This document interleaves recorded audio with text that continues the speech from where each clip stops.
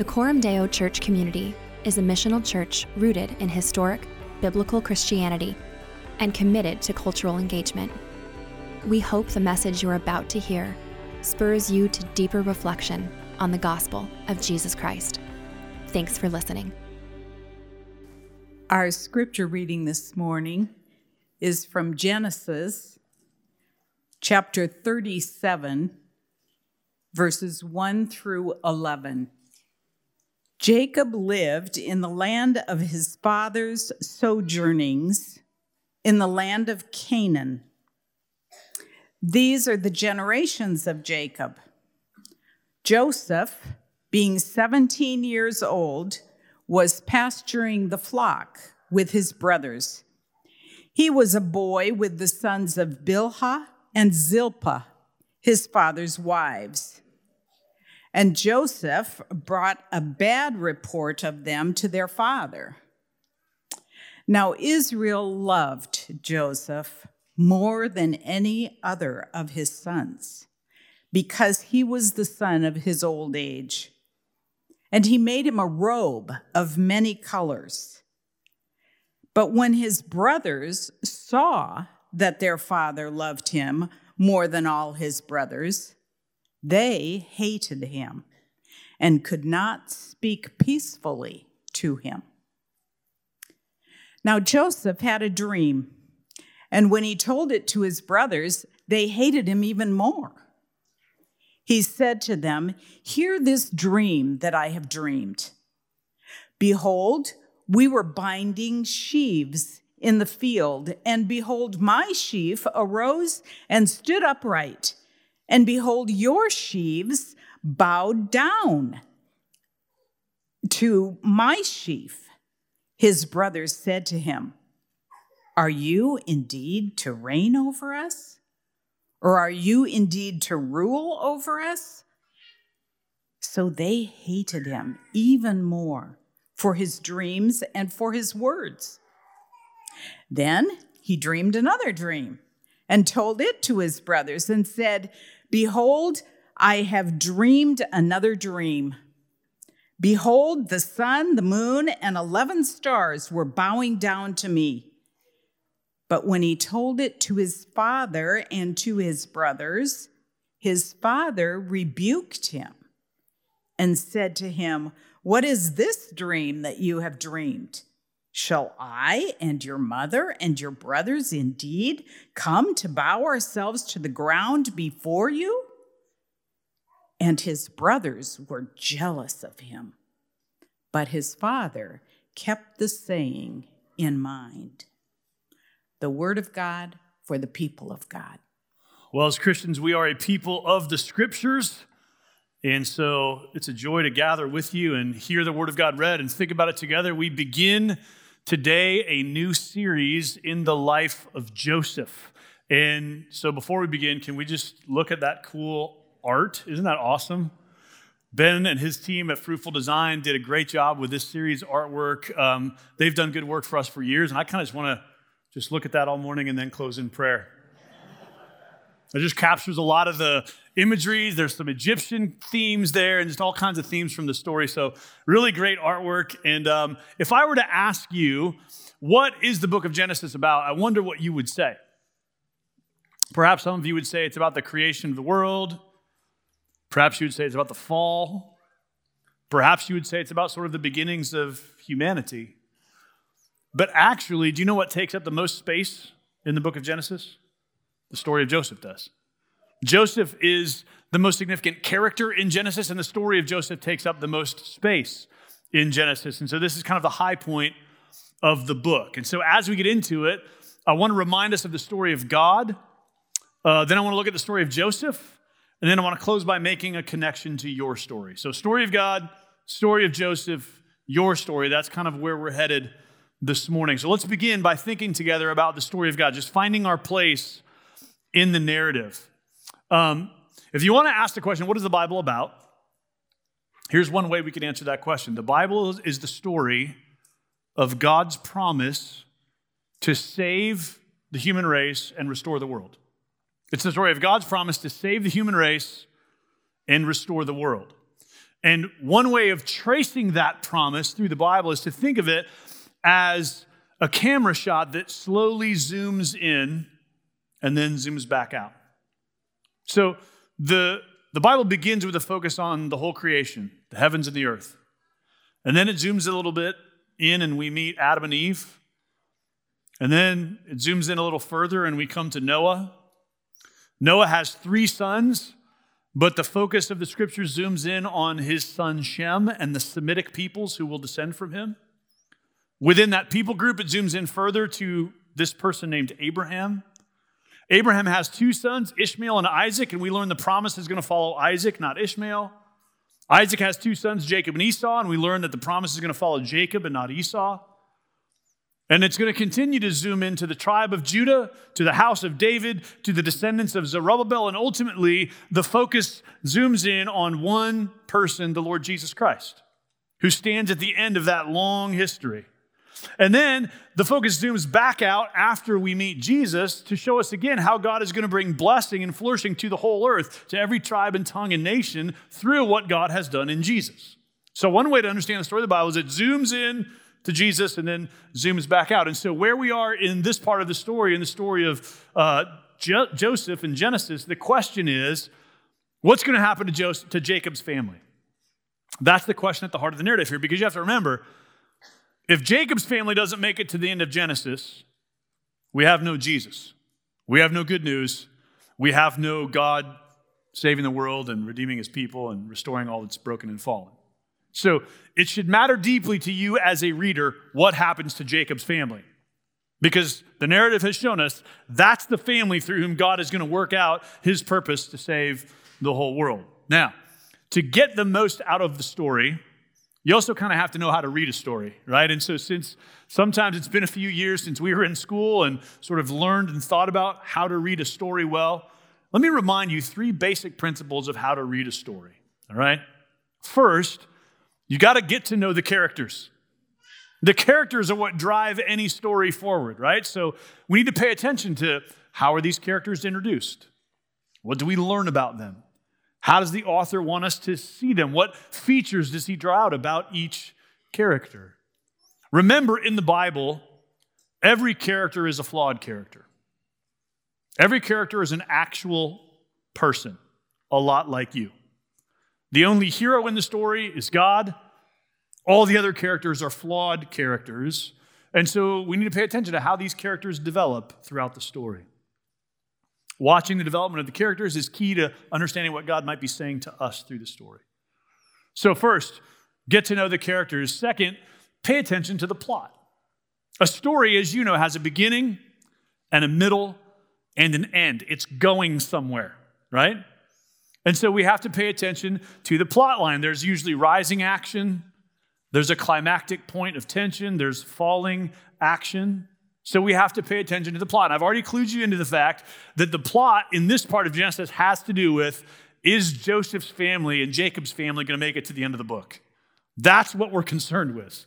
That's what moves the plot forward. God has made promises to Abraham, to Isaac, and to Jacob. And if we don't get Jacob to the end of Genesis, this whole thing falls apart. So that's the plot that animates the story. The third thing you need to remember about how to read the story is that you always have to let the story develop. You have to let the story develop. One of my favorite movies is The Princess Bride. Maybe you like that movie too. We won't do a show of hands, but it's beloved to me and to my family. And as you might recall, that story is set up as a grandfather reading the story to his grandson. And so just when you get into the action of the movie, it pulls away back to the grandson's bedroom because the grandson is getting impatient and he's asking the grandfather, how come that's happening? Or wait, what's going on in the story? And you remember in these scenes, the grandfather, played by Peter Falk, patiently says, are you going to let me keep reading? Right? The point is, you got to let the story develop. You can't rush it along. It's going where it's going. It's going to get there, and you have to enjoy each moment along the way because a story develops over time. Good stories reward patient readers. So we have to be patient readers of this story and of the narratives we find in the Bible. So now that we've understood the big picture of God's story, let's meet the characters in the story of Joseph. If you have a Bible, I I want to invite you to open it to Genesis 37. That's where we'll be. Genesis 37, verse 1. Let's meet the key characters in the story. The text says, Jacob lived in the land of his father's sojournings, in the land of Canaan. These are the generations of Jacob. The first character we meet in the story is Jacob. This is Joseph's father. And notice the text tells us that he lives in the land of his father's sojourning. So that tells you we're coming into a story that's already in flight. Jacob has a father, and he has a land that he's living in that was a place where his father sojourned. This clues us in, reminds us that earlier in the story, God has made a promise to Abraham to give him a land and to give him many descendants. And so we're coming into the middle of that story. Now, verse 2 is one of those verses you would just skip over. It says, these are the generations of Jacob. And you're like, okay, cool, let's get on with the story. But before we do that, I want to point out this is a very important structural marker in the book of Genesis. The book of Genesis is organized around 10 instances of this phrase, these are the generations of blank.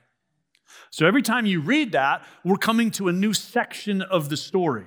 This has happened 9 times, and it's going to happen again here. And so this reminds you that we're coming to a new section of the book. There's a story that we're stepping into, but we're stepping in right at the beginning of a new scene. These are the generations of Jacob. And notice, by the way, the writer is telling you it's Jacob, not Joseph, who's most important here.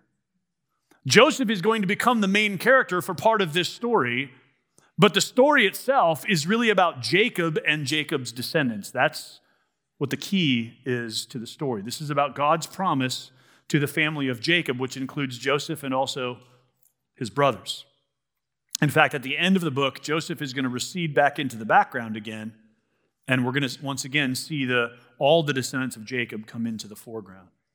So, this is the first character we meet, Jacob. These are the generations of Jacob. Continue reading in verse 2. Joseph, being 17 years old, was pasturing the flock with his brothers. So the second character we meet in the story is Joseph. And what we learn about Joseph is that he is 17 years old. No disrespect to all of you who are around the age of 17. But for the rest of you, how many great decisions did you make when you were 17? Like, you can look back and you're like, yeah, probably not the high point of my wisdom in life, right? I did some research this week in the Harvard Medical Journal. This will not surprise you because most of this is common knowledge, but the neural network in your brain is not fully formed until you're in your mid-20s.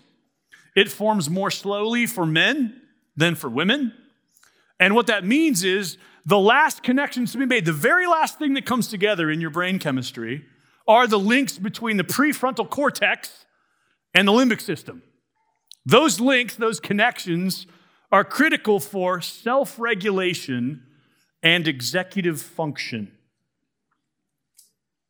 Have you ever been driving down like the West Dodge Expressway, just minding your own business, trying to go somewhere, and then some knucklehead on a sport bike goes by you doing like 80, weaving in and out of traffic?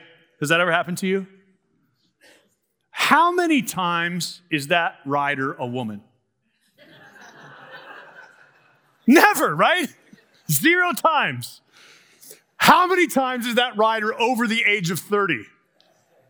Also 0 times. Insurance companies understand that when you are 17, you are not the most rational decision maker. That's why they make you pay a lot of money to be insured. Because they know, yeah, you know what?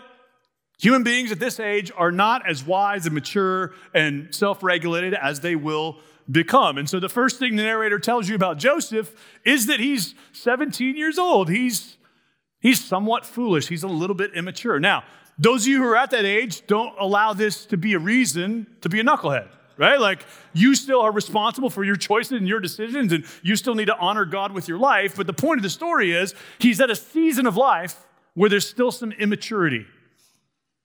Now, thankfully, who Joseph is at 17 is not who he'll be when he's 30 and 50 and 70, right? God's grace works on us over time. But the second character we meet here is Joseph, and we learn that he is a 17-year-old. The text goes on to tell us he was a boy with the son of Bilhah and Zilpah, his father's wives, and Joseph brought a bad report of them to their father. Now, Israel loved Joseph more than any of his other sons because he was the son of his old age, and he made him a robe of many colors. But when his brothers saw that their father loved him more than all his brothers, they hated him and could not speak peacefully to him. So we've met Jacob, we've met Joseph. The third set of characters we meet in the story are the brothers. What we know about these guys is they can't even speak to their brother Joseph. That's how much they hate him. So if your family is a little complicated, you are in good company, friends. This family has some complications, right?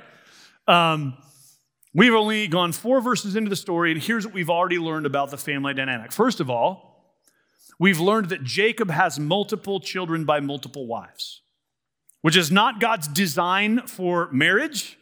And so that in itself introduces a ton of complexity into the family system. Second, we've learned that Jacob loves Joseph more than the rest of his kids. Probably not great for the family dynamic, right? I brought along this morning one of my favorite children's books. It's called You're All My Favorites. I don't know if you have this book in your house, if you have kids, but we used to read this with our kids when they were little. And I'm going to read it to you. Here's how the story begins. Once upon a time, there was a mother bear, a father bear, and 3 baby bears. Doesn't that just set up for a nice story? A first baby bear, a second baby bear, and a third baby bear.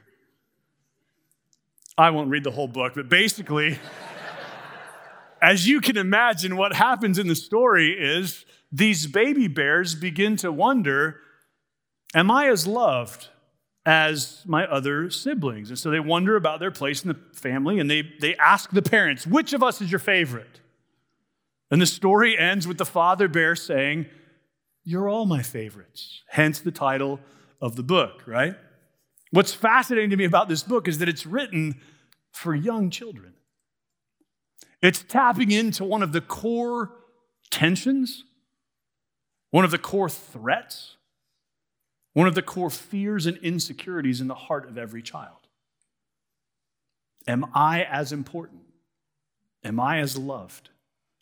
Am I as valued as my siblings? This is deep in every one of us, isn't it?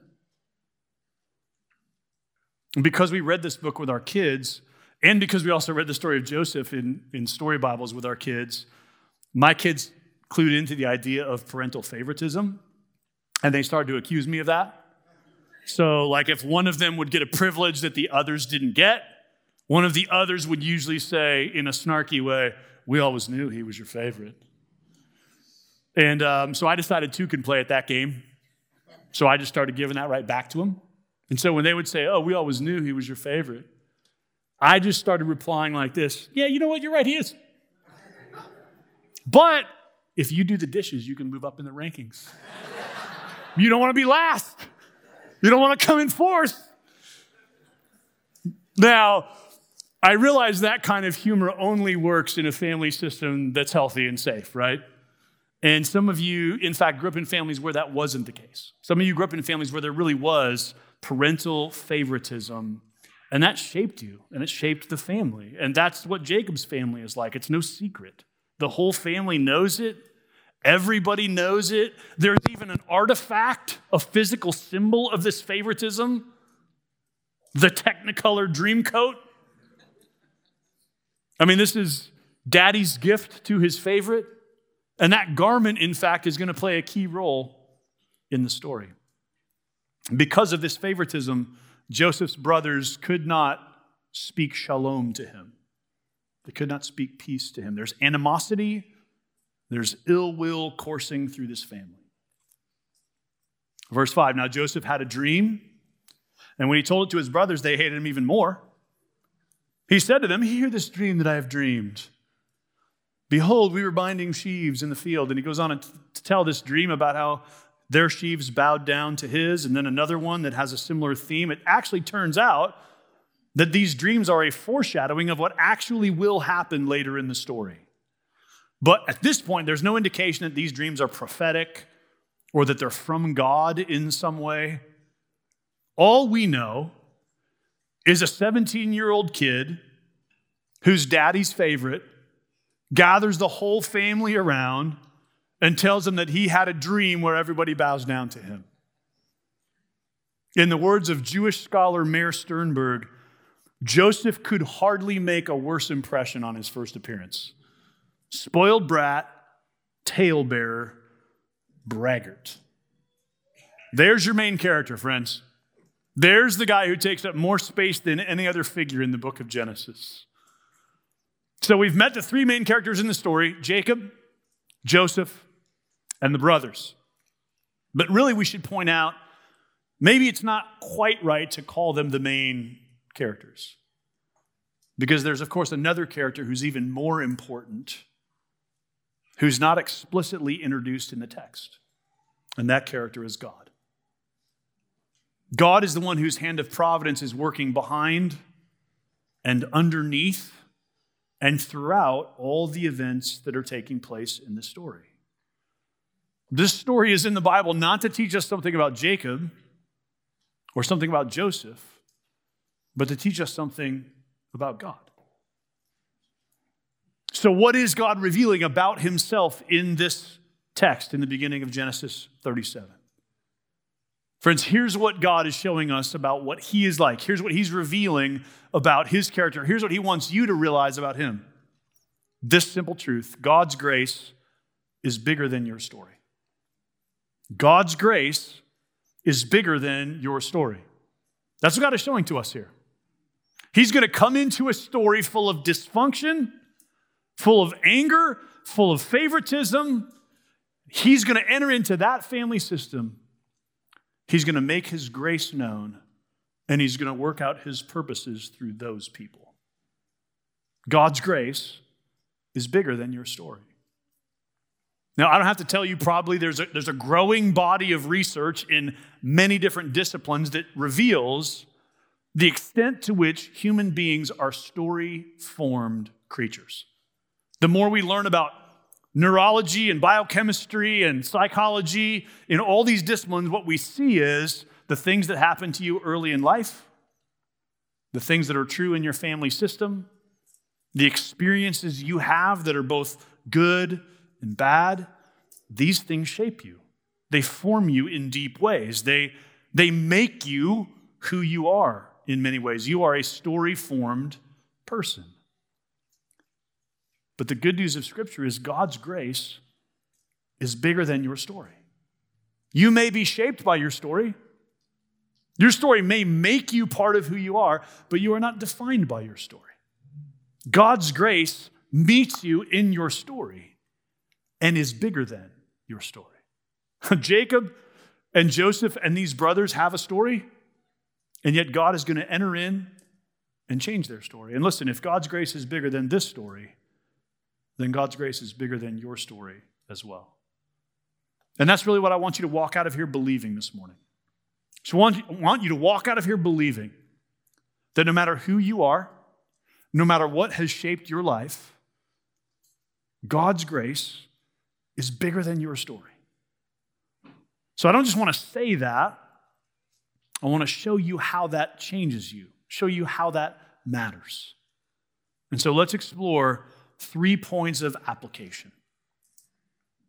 The first is this: because God's grace is bigger than your story, you're free to be honest about your story. Because God's grace is bigger than your story, you're free to be honest about your story. I wonder if you just appreciate the honesty of Scripture. Like, we're 11 verses into the story. You already know a lot of junk about Jacob's family that's not super flattering, right? Why is the Scripture so straightforward in telling us about the favoritism that's present, about the animosity and ill will that's present? Why does Scripture seem to not blush at all about telling us all this data about this story? Well, because they're real. These things are true. And the Bible is a book that speaks about reality. It doesn't feel a need to hide the truth, cover over the truth, make the truth prettier than it is. It just tells us what's true. The Bible's reporting these things about Joseph's family and about Jacob's family because they're actually what was the case. And I know that some of us have grown up in family systems where it's not okay to tell the truth, right? I was talking to a friend just last week who grew up in a pretty dysfunctional family system, and she said it was clear to us kids that we were responsible to make things look good. We all knew things weren't good, but we needed to make them appear good. And so there's this sense in her, she said, that if she's honest about the dysfunction, she's dishonoring her family somehow. That's there because that's just what she was told. And by God's grace, she's starting to realize that grace frees her to be honest, that telling the truth, that's talking about what's real, is not dishonoring. One of the things we must do in order to be mature disciples of Jesus Christ is to acknowledge the truth, to deal with reality, to really talk about what's really true in our families and in our stories and in our lives. And the narrator of Genesis is telling you there were things that were true about Jacob's family that everybody knew, but that nobody talked about. And if that's the case in your family as well, the grace of God frees you to be honest about it. I mean, thousands of years later, you're reading about the dysfunction of this family because the grace of God changed it. Like if Jacob were here, if Joseph were here, they don't mind you knowing these things about their story because of what God did through that story. What if you were so confident in God's grace in your life that you're willing to be completely honest? That you're willing to open up the whole story and just let people know, hey, here's who I really am, what I've really gone through, what things are really like, what it was like in my family growing up, or the hard things I've been through now, or where things are complicated even now. I think the reason that we're sometimes not honest is because we don't really believe in the grace and kindness of God. I mean, if we really believed, think about this, if we really believed that God accepts us entirely by his grace, not because we are good at keeping up appearances, not because we have it together, not because we've cleaned up our story. If we just believed God accepts us totally by grace, we'd feel more freedom to just be honest, wouldn't we? Listen, two things are always true at the same time. And our culture tries to separate them, but I want you to see they're both true at the same time. Number one, you are an individual person with agency. You are responsible for your life, your decisions, your sin, your weaknesses. You have personal responsibility and personal agency. And at the same time, you are the product of a family and you are shaped by a story. Somehow our culture sort of wants to say either you're individually responsible or you're shaped by your circumstances. The Bible says always both are true. Both are always true. And because you're a part of a bigger story, listen, there are probably generational patterns in your family because there always are.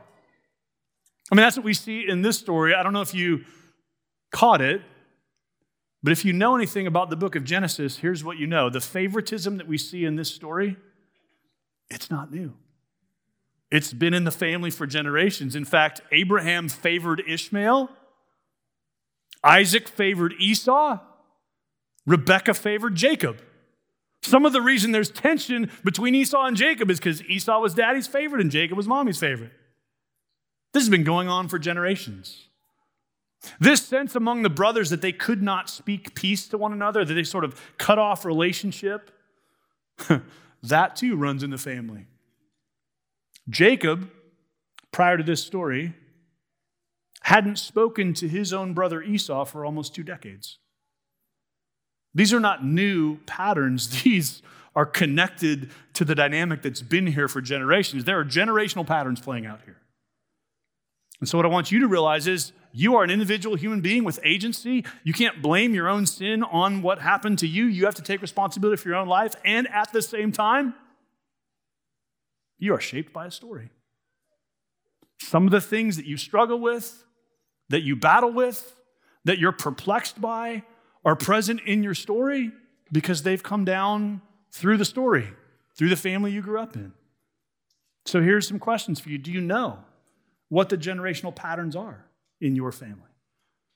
What were the unwritten rules and expectations that we all knew but nobody really talked about? What do we talk about in our family and what don't we talk about? Which things are off limits? We just don't mention that. How have those patterns shaped who you are today? These are really, really important questions for us to ask. And listen, we call this here at Cormdale, I don't think this language is particular to us, but we talk about doing story work. This is what we're talking about. We're talking about just getting real, getting honest about the things that have shaped you, the story that you're living in, what's happened in your life, good and bad. And if you're not willing to do that story work, there's a level of spiritual and relational maturity that you're just never going to be able to reach. Because maturity, wisdom, growth, self-awareness comes through this kind of honesty. You can't get to a place of real health and maturity unless you do this kind of work. And the good news, friends, what this text is telling you is, listen, God's grace is bigger than your story. So you're free to be honest. It's okay to do this work. It's okay to explore these questions. It's okay to have these conversations.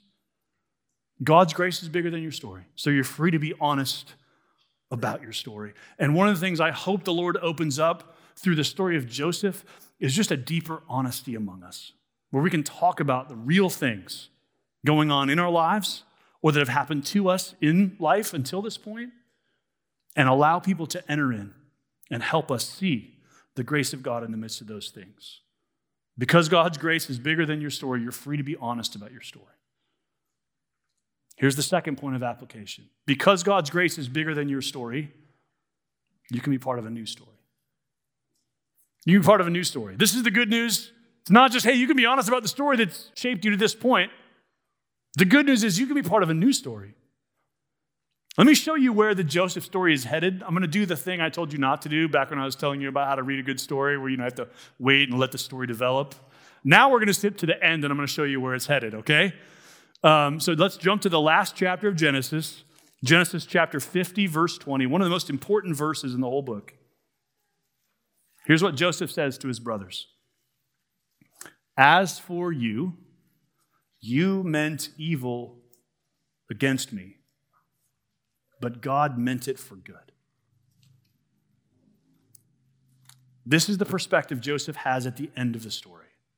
You meant it for evil. Yeah, you were trying to hurt me. You were out for my demise. You did not mean to bring about good effects in my life, but despite all of that, God meant it for good. God was doing something bigger. Friends, think about this. We serve a God who can take the actions of people meant to harm you and turn those things into redemptive good. That's powerful. That's beautiful. And this theme in Joseph's story points us ahead to a greater Joseph that is yet to come. There was another innocent man who was sold for a few pieces of silver, who was delivered into the hands of his enemies, who was cast down into the pit, and who rose to a position of power to deliver his people. The Jewish and Roman officials who nailed Jesus Christ to the cross meant it for evil. They weren't trying to save your soul. They were trying to get rid of a person they thought was a nuisance. In fact, it's the greatest crime, the greatest injustice in the history of the world. The crucifixion of Jesus is the greatest inversion of justice that's ever taken place. An innocent man was publicly put to death in a humiliating way. And yet God used that evil to bring about the redemption of the world. God was doing the greatest good through what looked like the greatest evil, and through what on the part of the human actors in the story was evil. There was malice in their hearts. Because of God's grace through Joseph, and because of God's grace through Jesus, friends, God's grace can come to you, and you can be part of a new story. And the story of Joseph shows you how. It actually shows the contours of what this looks like. If you pay attention, you'll notice that the character of Joseph dies and is reborn.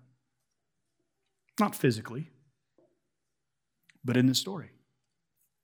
Think about this. His identity is erased. The garment that identifies him and marks him as distinct is torn and destroyed. His father mourns for him as though dead. His place in the family is removed. There's just a blank spot where there used to be Joseph. He is no more. And then he rises again as part of a new story. No longer as the 17-year-old kid, but as a wise and powerful leader and ruler who is brought up from the pit by God's grace for God's purposes. Friends, you can be part of this new story in the same way. First, you've got to go through a sort of death. You've got to die to the person you have been, to the life you have lived, to the identity you have had. The scriptures talk of being crucified with Christ. And this is what they're talking about. They're talking about leaving behind the old you, your old life, your former identity, letting Jesus take all of that into the grave with him, and being raised then to a new kind of life, a new identity, a new name, a new story, a new purpose. The scriptures speak of this as being born again, because that's what it is. It's a dying and a resurrection. That's the opportunity that God's grace makes available to you and to every human being who wishes to get in on it. Because God's grace is bigger than your story, you can be part of a new story, friends. You can die to the person you have been and be born again through faith in Jesus. Third, because God's grace is bigger than your story, you're free to put off the old and put on the new. You're free to be honest about your story. You're free to enter into a new story. And you're free to put off the old and put on the new. Listen, there's a myth that Christians like to believe, and it goes like this. I'm born again, so everything has changed. There's an important way in which that is true, and there's also a way in which it is not true. It does not mean magically all my struggles are gone. It does not mean I'm no longer shaped by the story I've lived to this point. It does not mean all the old habits and patterns and practices that used to define me are no more. The story of Joseph helps to destroy that myth and replace it with a right and proper biblical one. Listen, Joseph's life does not change in an instant. His character does not change overnight. In fact, one of the things you're going to see in this story is that Joseph's character is reformed over years. Years that include suffering, hardship, loneliness, isolation, betrayal, false accusations, and also success. All of this gets filtered into his story in a way that makes him a different kind of person. It takes years for him to unlearn the disordered habits of his family of origin and learn to live in a new story and be defined by a new reality. And it's funny that in this story, as you will see, when finally he's reunited with his brothers years after this, they don't even recognize him. He's different.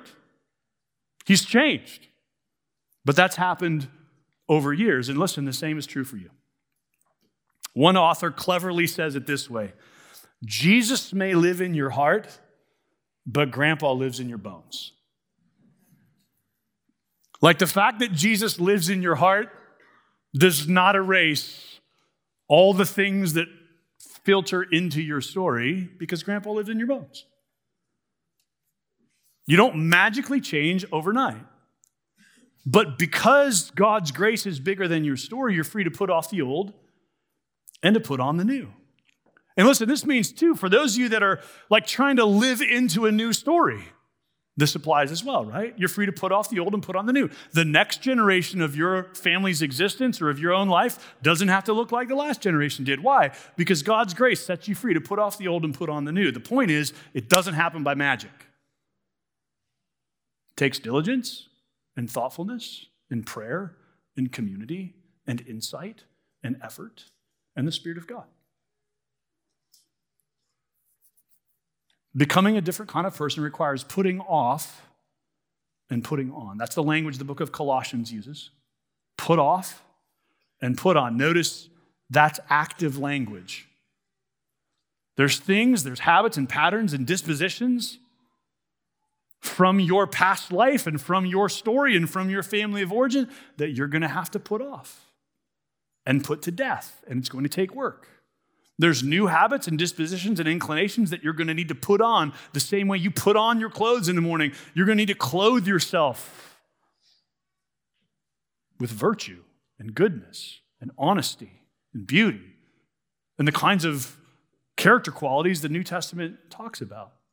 Put off, put on. This is how we grow. And listen, you're free to do that because God's grace is bigger than your story. What I want you to embrace, and if this is all you get this morning, then great, is that your story doesn't change by magic, it changes by grace. And God's grace is good news, but it's also news that has implications for you.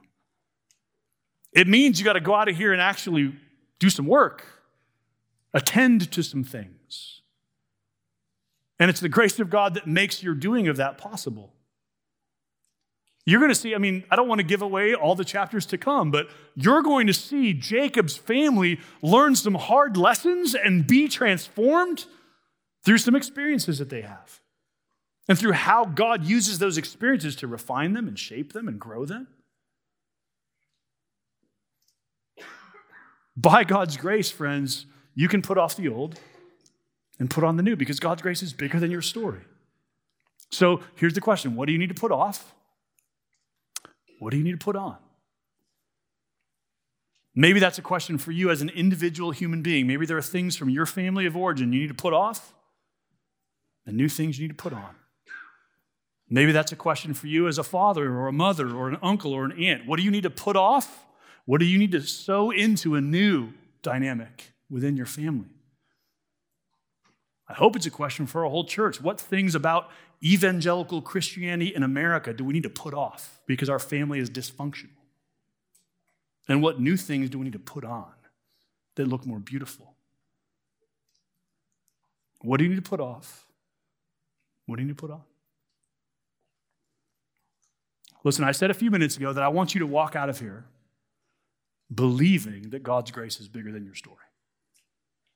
I just want God to give you the grace to believe that His grace is bigger than your story, that you are not defined by your story,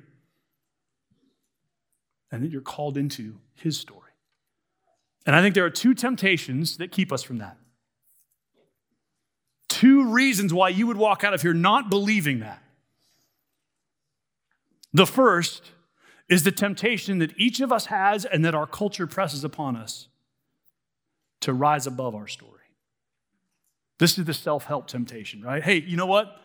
I know I've got a story. I know I've been shaped by some things. Maybe some bad things have happened to me in life. Maybe there's some dysfunction in my family. But you know what? All that's in the past. I'm going to rise above it. I'm going to move beyond it. It's a new day. I got a new kind of effort. I got a new maturity. I'm not living for that anymore. I'm living in a new story. I'm going to rise above that story. That's one temptation. The other temptation sounds like this. I'm nothing but my story. There's no hope for me to be different. There's no hope for me to change. There's no hope that life can look different.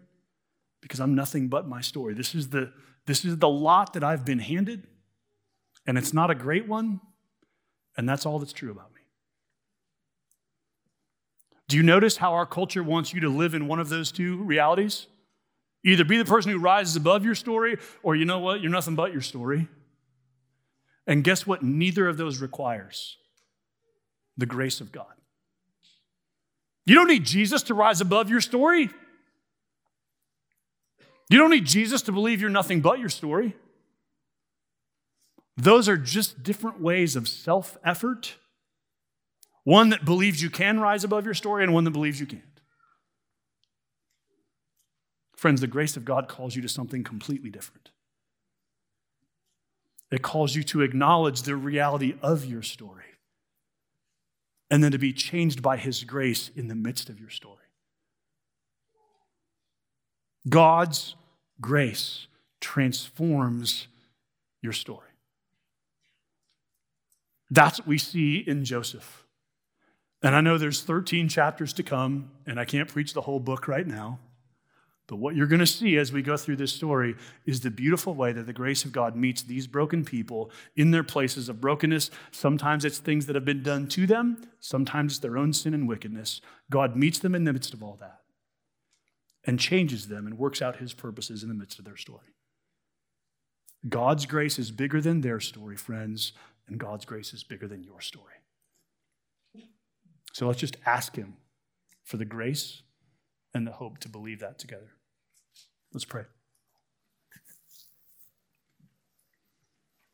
Oh God, we thank you for giving us a scripture full of real people who are a lot like us. Thanks that we get to see their brokenness, their weakness, their dysfunction, and their sin. And thanks for the reminder that we are no different from them. So we thank you that the hero of this story is not Jacob, and it's not Joseph, and it's not the brothers. It's you and what you are doing by your grace to redeem a people for yourself. God, would you this morning meet us in the midst of our stories? In all the beauty and all the brokenness, would you come and manifest your grace? Help us be caught up in a new story. Give us the grace to put off the old and put on the new and set out in a new direction, hoping not in our own ability to change, but hoping in the fact that your grace is a gift and changes us and gives us a power we didn't have. So meet us even this morning as we sing, as we come to your table. Meet us by your grace and change us and shape us more fully into the people you want us to be. We pray this for our good and for your glory. Amen.